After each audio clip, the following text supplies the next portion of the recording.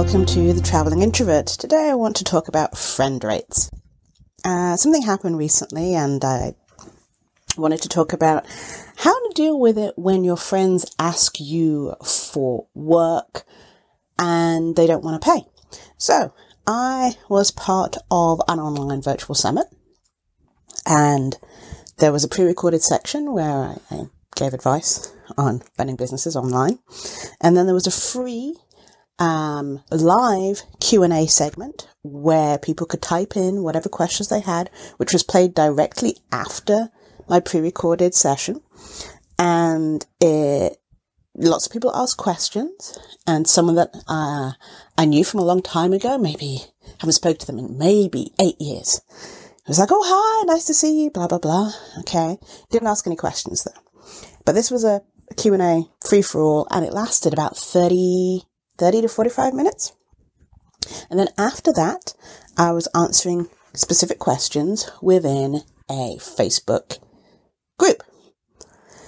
This person decided to not ask questions during the Q&A, but go ahead and type in the Facebook group, oh, hey, long time no see. I'd really like to pick your brain. Can we arrange some time to chat? And so they didn't ask a specific question that they wanted me to answer. They just wanted to pick my brain in general for free. Well, that's what it seemed. They wanted to get some consulting. I'm like, okay, of course. Here is the link, to my calendar. So you can set up some time. And he was like, oh, but there's a cost. I just wanted to pick your brain.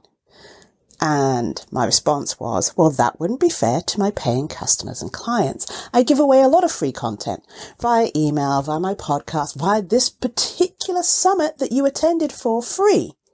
And yet you would like to pick my brain for an hour with no cost. And I did not get a response from that person since, and I have not heard from them since.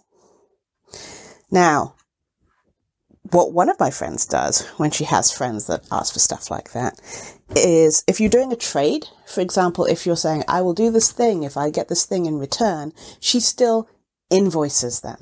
Because even though it's a trade and there's not necessarily cash going, she wants them to know the value of what she's doing. So she will still send them an invoice and like invoice for Ecky's work that I did with the cost of how much it would be normally, but then have it like zeroed out.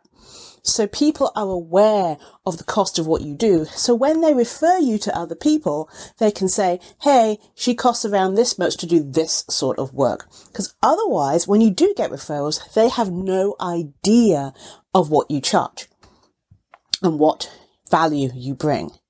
So that is a very, very good tip.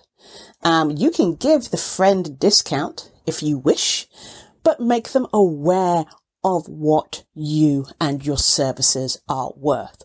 Always invoice, even if the invoice gets zeroed out.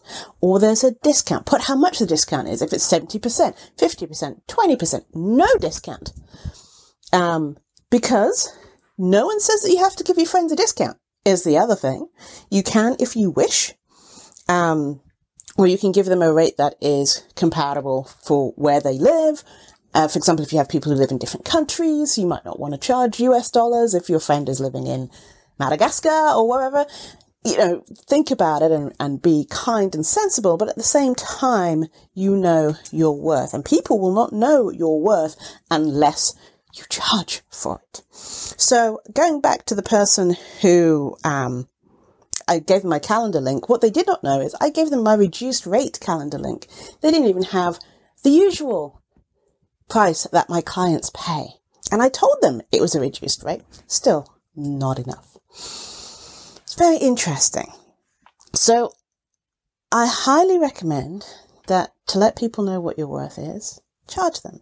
And if they say they want to pick your brain, let them do it for 15 minutes and then let them know that the next 15 minutes will cost X's amount. There's no harm in letting people pick your brain a little bit, but don't let it get out of hand.